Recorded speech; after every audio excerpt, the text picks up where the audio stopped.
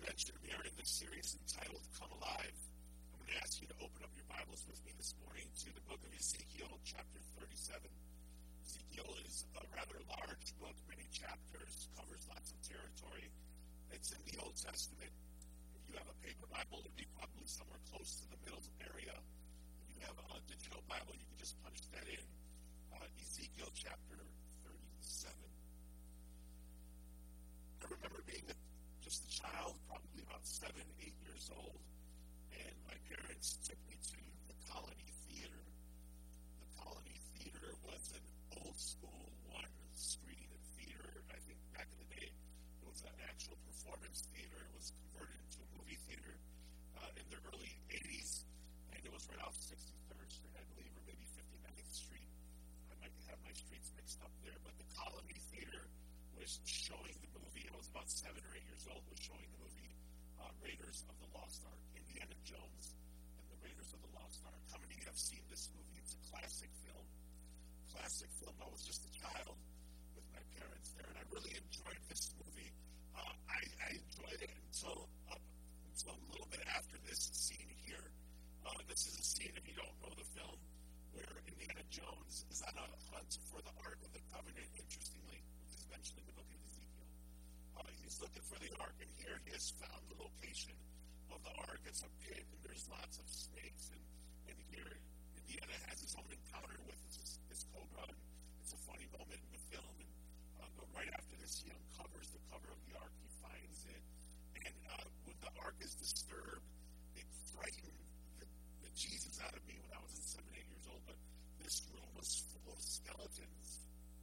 I mean, remember that? And these skeletons kind of came back to life, and they would come out of the walls, and they came out from the ceilings, and I was just a 7, 8-year-old kid. I was legit terrified of this scene. It kind of scared me a lot. It's because skeletons, there was other skeletons in the earlier scenes, but they weren't moving, they weren't alive, right?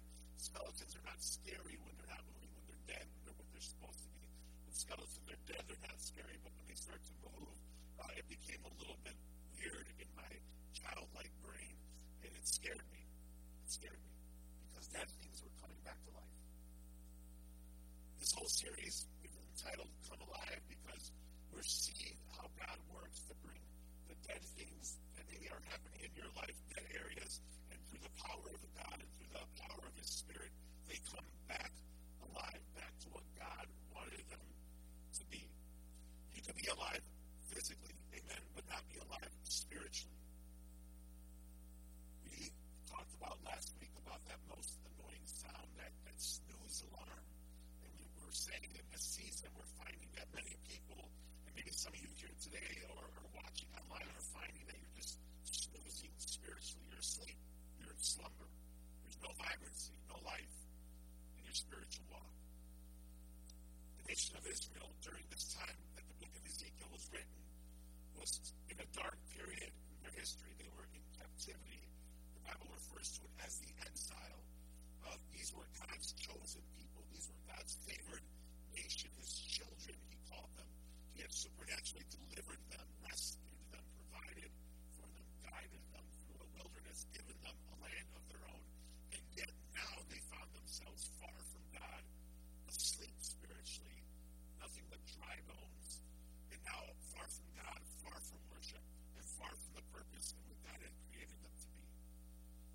They went from this spiritually hungry nation, close to God, to now being complacent, apathetic, dry. Their epicenter of worship, Jerusalem, had been destroyed, invaded by the Babylonians. Their brokenness was years in the making. This should be a reminder to us that whatever it is you're harvesting today, spiritually, emotionally, physically, are the results of the seeds that were sown in seasons past. You see, Israel and their brokenness, Israel and being far from God was harvesting the truth that they had sown before the Babylonians had invaded them. And the seeds that were sown before the Babylonians came was seeds of rejection towards God, of not listening to the Word of God, not drawing in close to God's presence. And as a result of those seeds that were sown,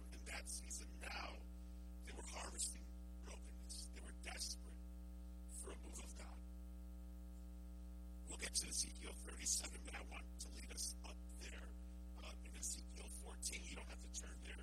We read the condition of Israel as they were here in captivity in Babylon. And this is what Ezekiel says. It says the people of Israel have set up idols in their hearts and fallen into sin. And then they go to a prophet asking for a message. So I, the Lord, will give them the kind of answer their great idolatry deserves. You see God speaking to the prophet, reminding him and saying, my people who were called by my name, who I rescued, who I saved, who I delivered, they've made idols. They no longer worship me. They don't worship the Creator. They worship the creation of the Creator. But yet they go to you looking for answers instead of coming to me. He said, I will give them the answer that they search for. In Ezekiel 16, it continues, and God again saying, look, you took the very jewels and gold and silver ornaments I had given you and made them statues of men, and you worshiped them. This is adultery against me. God saying, nation of Israel, you've made idols, you worship them, you don't worship me. You've taken the spoils of the plunder that I gave you, and you've turned them into statues, and you dedicate yourself to those things rather than to me. And we still do this, don't we? We make idols of the heart of many, many different things. We'll read a scripture like this, and this is one we don't really meditate on, right? This doesn't have the same kind of hit that I can do all things through Christ who strengthens me. We love to read that scripture over and over. We love to read other scriptures that are powerful, encouraging, positive-minded, but the truth scriptures of this, of reminders that we're good at making idols in the heart, this is one that we'll ignore. This is one that we'll kind of gloss over, that we'll skip, that we'll say, okay, it's good, but I'm going to move past it, right? Because it convicts us. It's a challenging scripture, and we'd rather not be challenged. We'd rather be comforted. We're a people who seek comfort. But we make idols in our life, and we worship them. And it's interesting that some of the idols that we make are not inherently bad. They're not evil on the outside. But whenever you put something and put it before God, it becomes an idol in your life. Pastor and author Tim Keller, he writes about this in his commentary about Ezekiel 37. And he says this. He says, God in Ezekiel was saying that the human heart takes good things. These are good things, like a successful career. That's a good thing. Love, relationships, connection with people, material possessions, your home, your cars, your property, even family. And we turn them into the ultimate things. He's saying we take these material things, these creations that God has made through people or through himself, and we make them the ultimate things. He goes on to say our hearts deify them as the center of our lives because we think they can give us significance, security, safety, and fulfillment if we attain them. See, these things provide these needs that we all long for, significance. We all long for significance. We all want our lives to mean something. We all want security, safety. These last 24 months have really shown us that. And fulfillment. We want our lives to be fulfilled. And many of us, instead of running to the one who could truly fulfill us, we make idols of the creation instead of worshiping the Creator. We deify them. We crave these things. And in Ezekiel from chapters 3 to 32, it's a constant cycle of the people going after the things, after the creation, and not worshiping the Creator. Rejecting God over and over and over again. Rejecting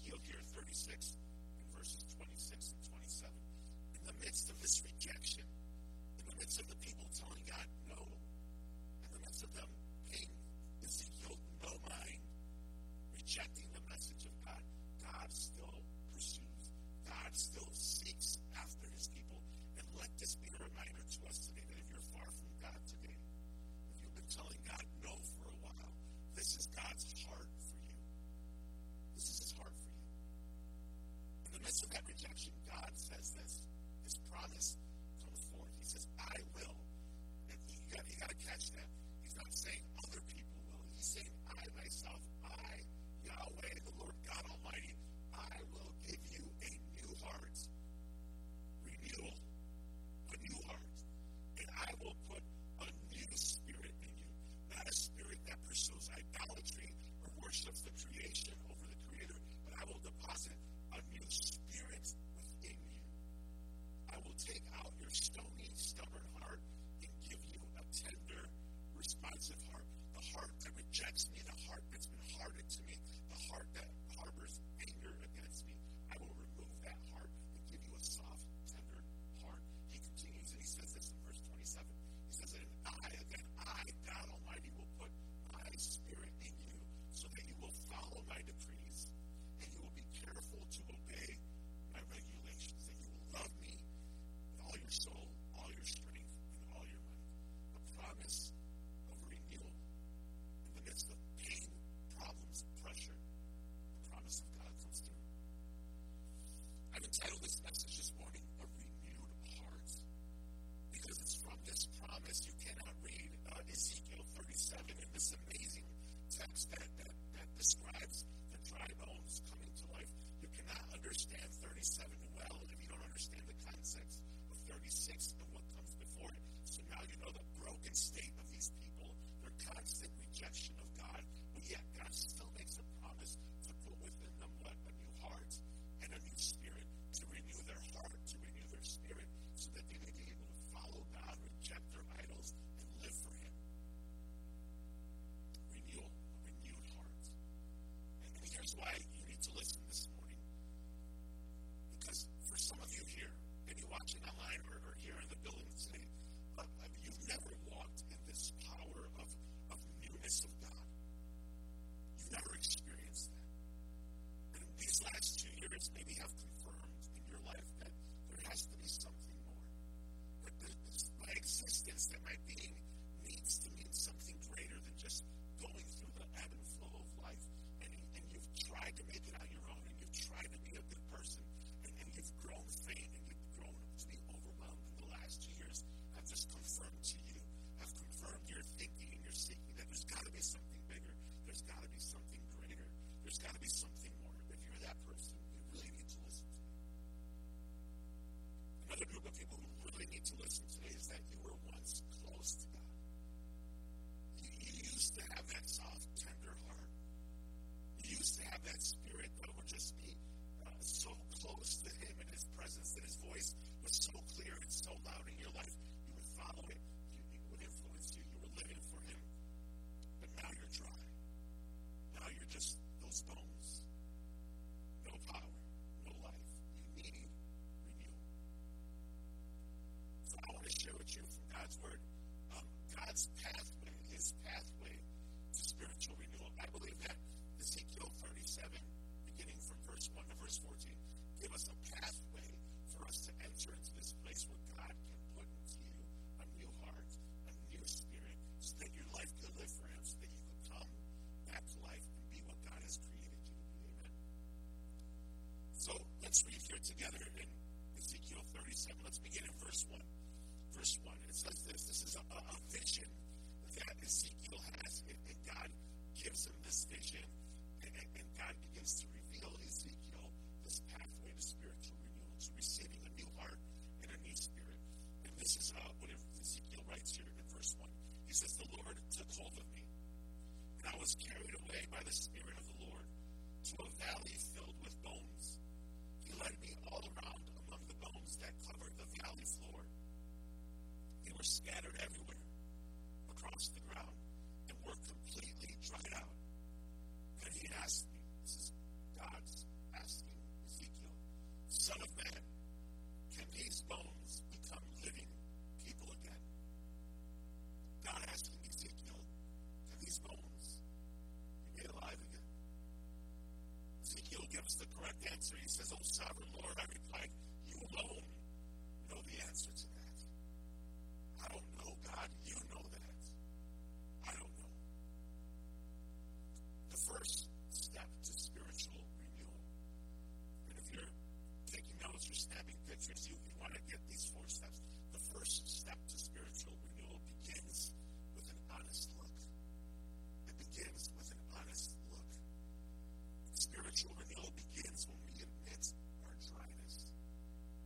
doesn't begin, the process to spiritual renewal doesn't begin until you are aware that you desperately, desperately need God, that your life is dry, that you have no life, that you have no power.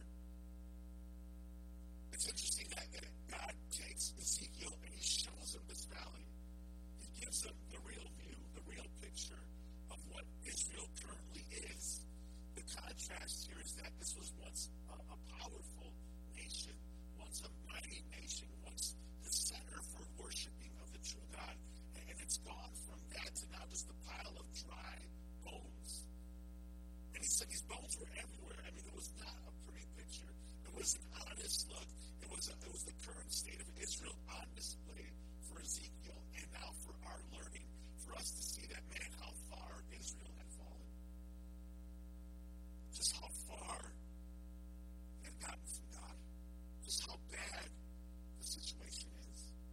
And oftentimes I've discovered in life things got to get bad before they get better, right? I mean, sometimes a marriage doesn't improve until a divorce decree comes to your door. And that maybe triggers the process to reconciliation, to counseling, to getting back together, to healing, right? Sometimes it takes an ER visit with chest pains and seeing the doctor and receiving a diagnosis that, hey, you have high cholesterol, you have high blood pressure, you need to take care of yourself. Sometimes it takes a visit to the ER to wake us up, a true, honest look to say, hey, you got to take care of yourself. You got to change some things physically if you want to live a long, healthy life. Some of us, you need to wake up in the morning and find that your car has been repossessed, for it to finally get into your mind that your finances are a mess. And some of us need our wages garnished, a letter from the IRS saying we're coming after you, to maybe curb your spending, get your savings, and start paying your bills. It's an honest look. And you know what keeps us from honesty? Pride. Pride is the ultimate gloss over to any issue that you deal with life. See, it's pride that will look at your spiritual condition and say, it's not too bad.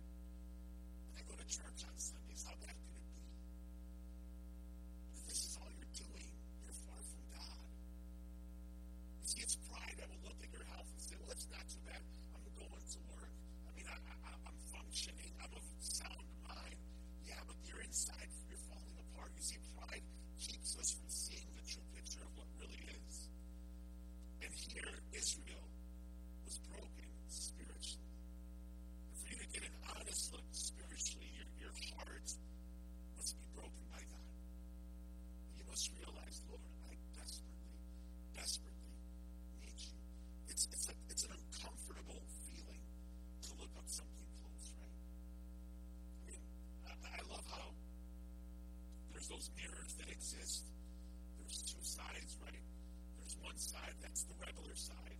It's kind of like this flip mirror. And one side is the regular side, and you can stand there and you'll see your reflection. When you flip the other side of that mirror, it's like a magnified mirror. Have you ever seen those that are double-sided?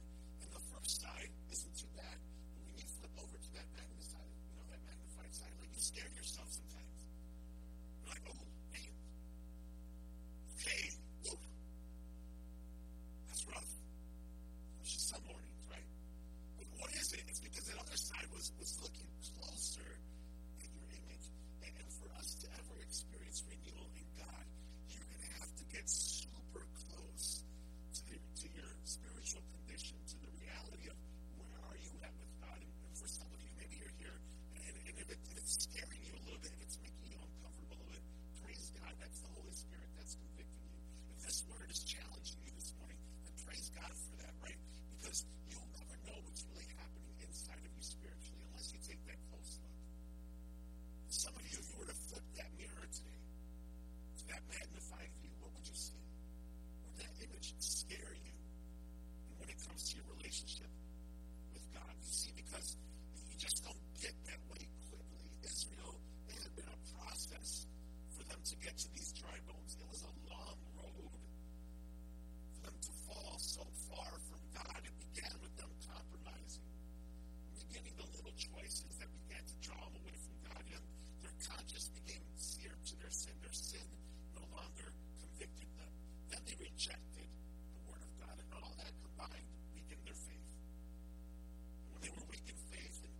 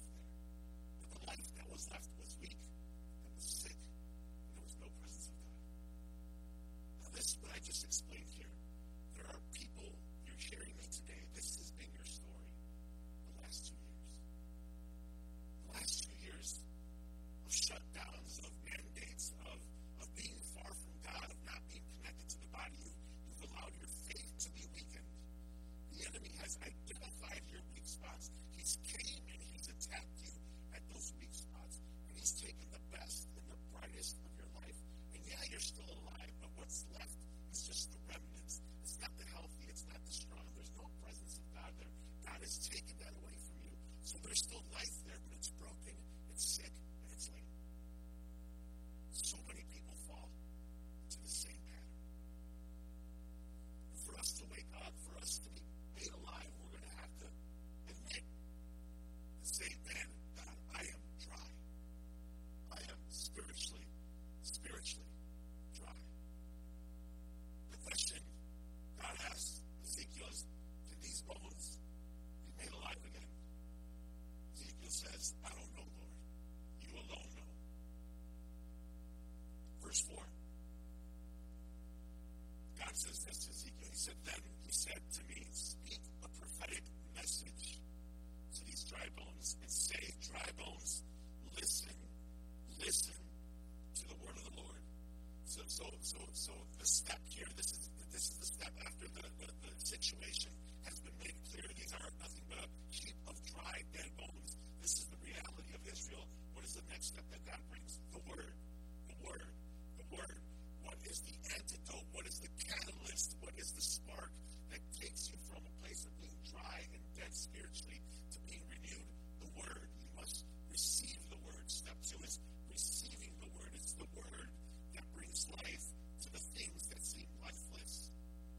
It's God's word that brings life to the things that seem lifeless. The command here is to prophesy. God tells Ezekiel, he says, prophesy over these dry bones.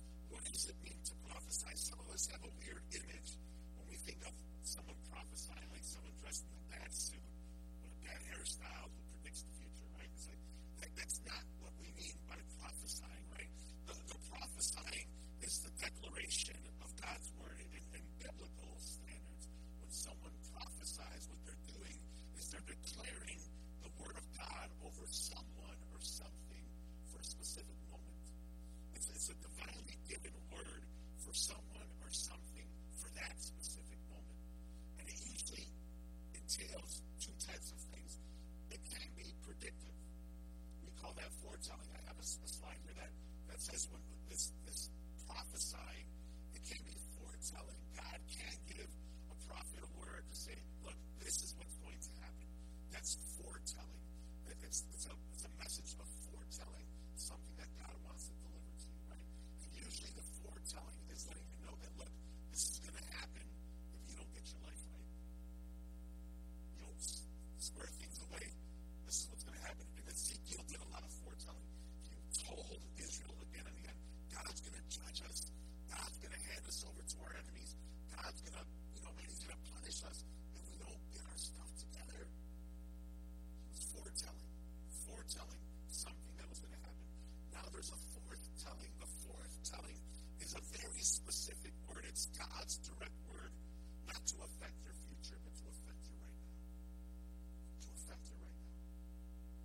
And God is telling Ezekiel, prophesy over these bones. The fourth telling of God's word, a word that's for you right now, a right now word. We used to call this a rhema word back in the church where I used to attend, right? This is a right now word where you walk away feeling like, man, I don't know who that preacher guy is, but I felt like he was talking right to me today. And I've been in services where I've experienced that. And I've had people after a Sunday service come up to me and say, look, I don't know, man, but when you were talking, I felt like you were talking right to me. And you know what? I say, I wasn't talking right to you. This is just God's word. God's word talks right to you. God's word convicts you. Yeah, I'm just trying my best to be faithful and deliver his message, but it's the Spirit of God convicting you. It's the Spirit of God speaking to you. It's the power of God's word. It's his word. Verse 5, it continues, and it says, this is what the sovereign Lord says. So this is what God wants Ezekiel to prophesy over those dry bones. This is the message. He says, look, I'm going to put breath into you and make you alive again. I will put flesh and muscles on you and cover you with skin. I will put breath into you and you will come back to life. Then you will know that I am the Lord. I want you to notice how much it's I will. Ezekiel wasn't saying, look, I'm going to try, or we're going to do our best, or we're going to try to build a committee to make this happen. This was God saying, this is my promise. This is my work. This was a tough task to Ezekiel. He was given the job to preach to a bunch of dead bones.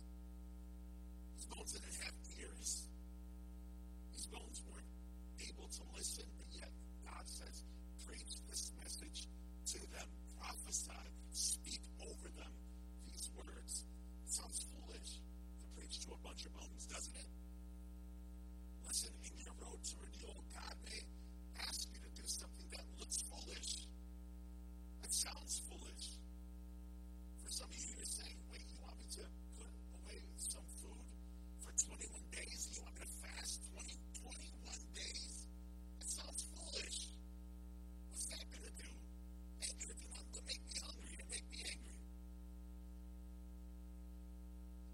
God might put it on your heart to share the gospel with a coworker, and that's going to seem foolish for you. You're like, look, I don't talk at work. I'm the quiet person who sits in the corner. God, you're telling me to share my faith with somebody? That sounds ridiculous. God, you're asking me to pray. I don't even know how to pray. I mean, this sounds foolish. God, look, if Ezekiel was a man of little faith, he would have said, no, time out, God. You want me to preach to some dead bones? It's like talking to a wall. Why should I do that? It doesn't make sense. Look, God will ask you to do some things that in the natural mind will not make sense, but be faithful. Preach the message. Do what God asks you to do, because it's not your word that you're proclaiming. It's God's word that you're proclaiming. It's not your word that's going to bring the bones back to life. It's God's word that are going to bring the bones back to life. It's not your responsibility to convert people, to convince people. It's your responsibility to be faithful with the message of God that He's giving you. So preach it, proclaim it, prophesy it, speak over it.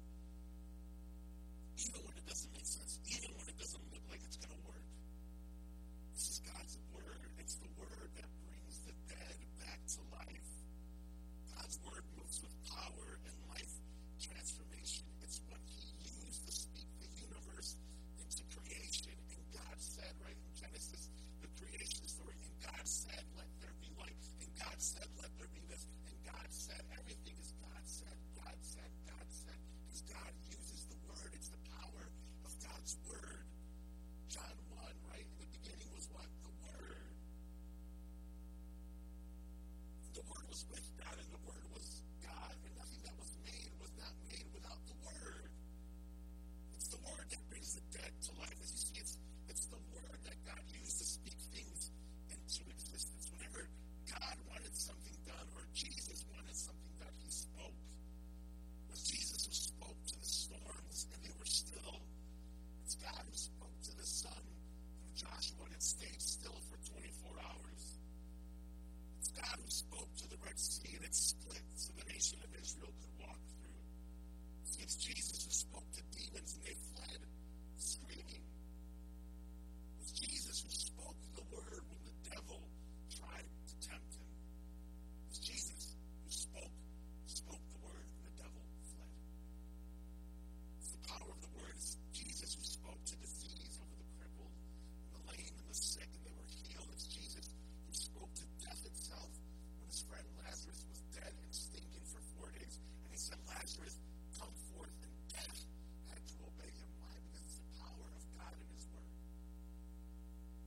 It's God's word. It's not our ideas. It's not just our thoughts. When you pray, when you seek God, when you worship Him, when you lift your voice to Him, it's just not your thoughts. It's just not empty theology. This is His word for our life.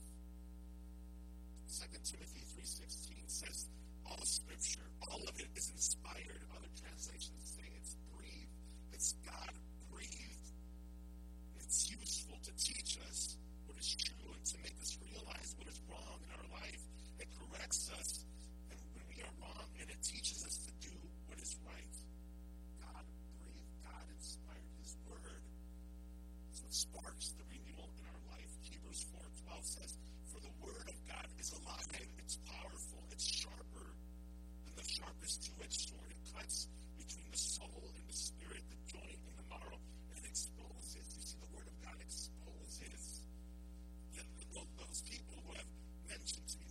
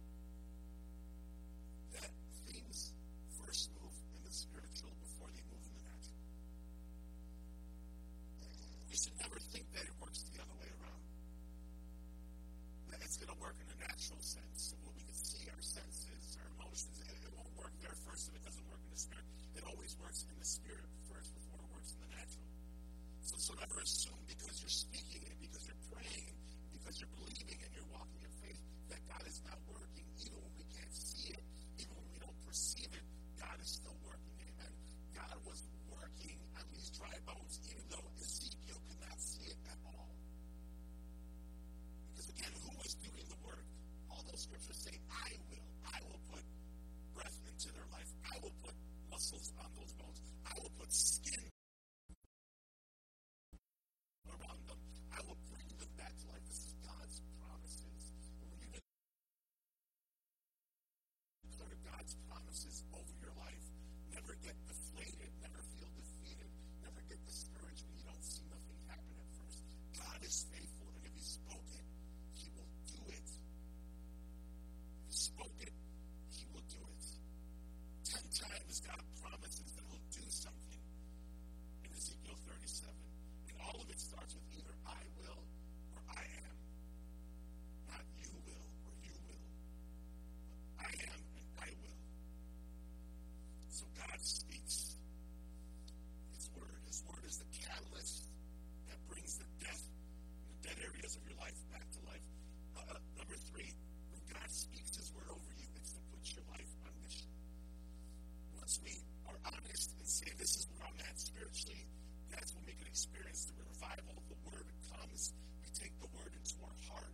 We begin to declare the word and speak the word over our life. When God puts you back up, He puts you back up to live a life on mission. Spiritual renewal gives you breath for life and for mission. Breath for life and for mission. Let's talk about this here, beginning in verse 7 of Ezekiel 37. It says, so I spoke the message. Ezekiel's faithful, and he speaks the message over the bones, just as he told me. Suddenly, as I spoke, there was a rattling noise. I love that. Right? I love that. A rattling noise. There was a shaking that was happening. He didn't know what was going on, but there was a rattling going on. You know, spiritual renewal often begins with a rattling. You don't know what it is. You can't explain it. You don't know where it might go. It's kind of like the roller coaster, right? In the dark, where you don't know the turns or the dips or the loops that are coming ahead. But something's shaking here. God is working. I heard a rattling noise all across the valley. The bones of each body came together and attached themselves as complete skeletons. Then, as I watched, muscles and flesh formed over the bones. Then skin formed to cover their bodies, but they still had no breath in them. So hey, God now had regained these people, and now instead of a bunch of dry bones, there was just a bunch of dead bodies now. He's preaching, this is happening, right? And it reminds us, look, never stop speaking over your life. Never stop speaking over your kids or over your marriage or over your finances or over any area of your life, because God is faithful. Even if you can't see it now, God is doing something. Remember, there was a process to get to this point. It's a process to get out of there too. It just doesn't happen right away. This was part 1 of the process. God was setting up Ezekiel to see the miracle of life, of God bringing the dead things back to life. These were now no longer bones, right? But there had been movement. It went from bones to now dead bodies. Verse 9. Then He said to me, this is important here, speak a prophetic message to the winds, Son of man. Speak a prophetic message and say, this is what the sovereign Lord says, come, O breath, from the 4 winds, breathe into these dead bodies so that they may live again. The Hebrew word there for winds and the Hebrew word there for breath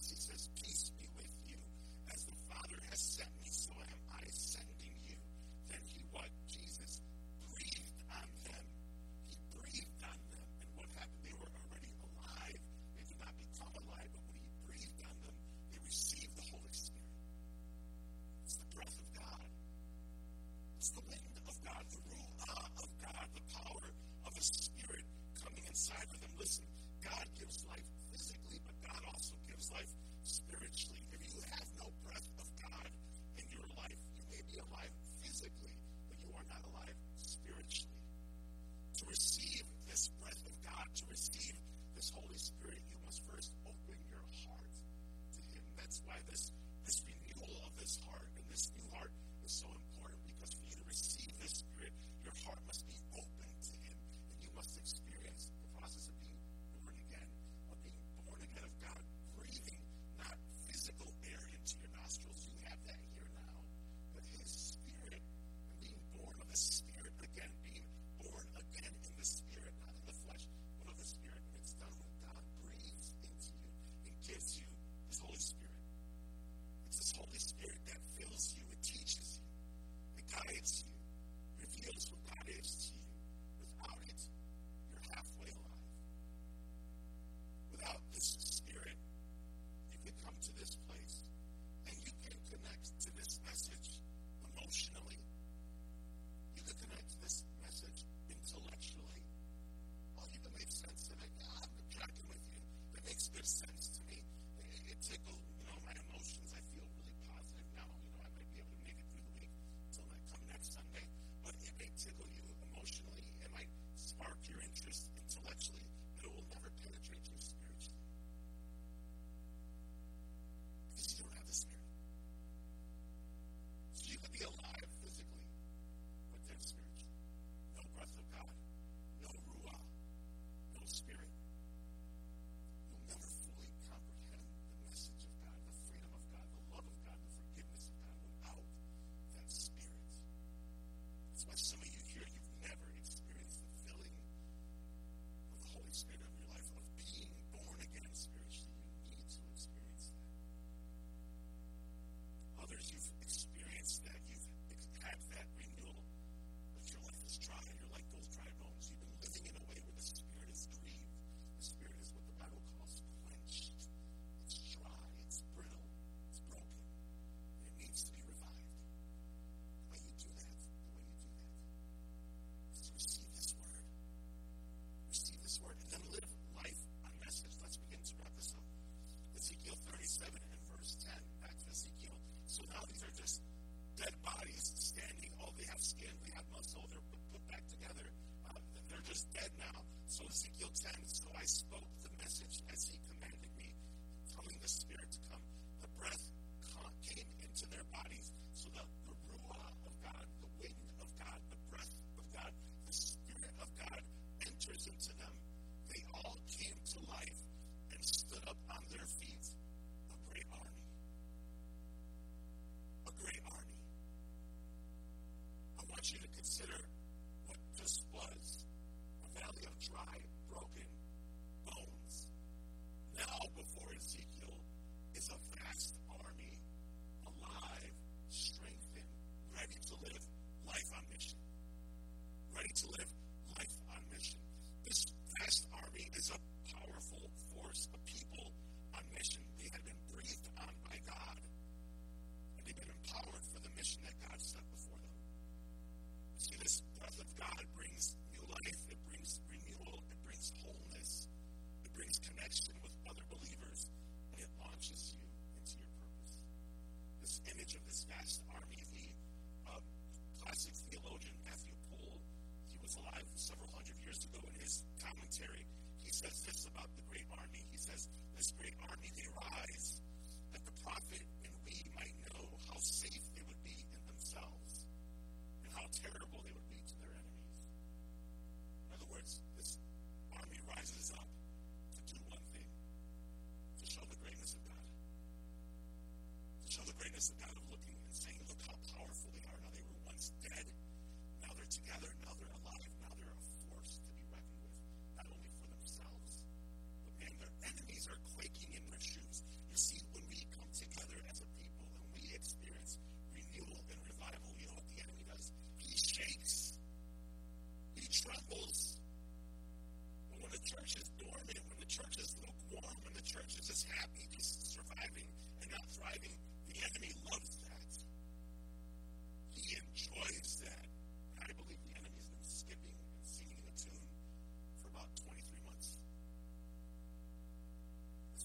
treated, as people have walked away from God and refused to come back, and as people have taken their faith and shoved it to the side and made other things idols, and as people have worshipped the creation and not the Creator, man, the enemy has loved that because we are not a vast army. We're just kind of there, dry bones. But when the people rise up and live life on mission, man, we are strong together. We watch one another's six. We cover each other's back. And man, the enemy quakes. He shakes in his shoes. He sees a people of God full of the Spirit, alive on mission. The last thing about spiritual renewal, about a heart of renewal, is full restoration. Full restoration.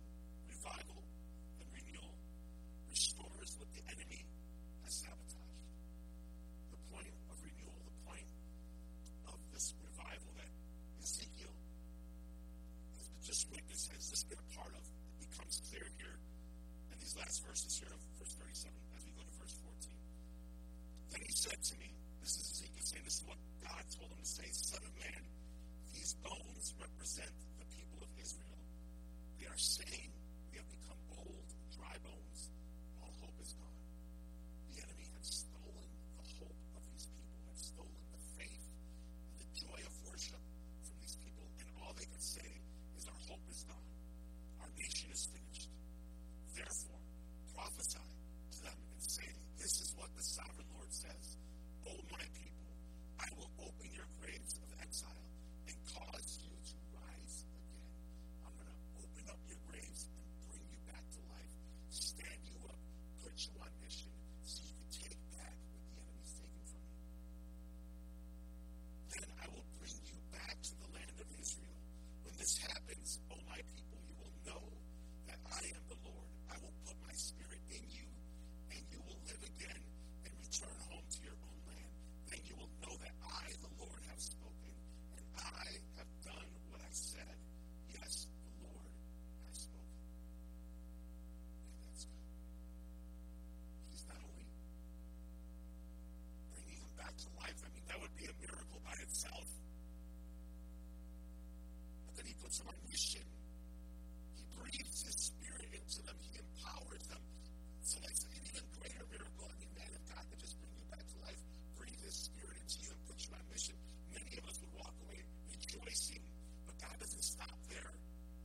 You see, a renewed heart, a renewed spirit is just not settled with living for the Lord. A renewed heart and a renewed spirit in a person puts them on mission to say, hey, I'm going to go and take back everything that the enemy's taken from me.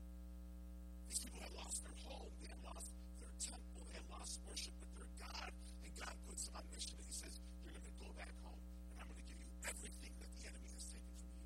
And you know what God did? He did exactly that. After 70 years, his people would walk back into Jerusalem and they would rebuild the temple eventually, and they would worship God again. They would worship God again. Because restoration, full restoration, the revival restores, renewal restores what the enemy has sabotaged for you. And God wants to restore you to the destiny, to the plan that he's called you for. Some of you here maybe have lost your joy, you've lost your peace, you've lost your hope, maybe you've lost someone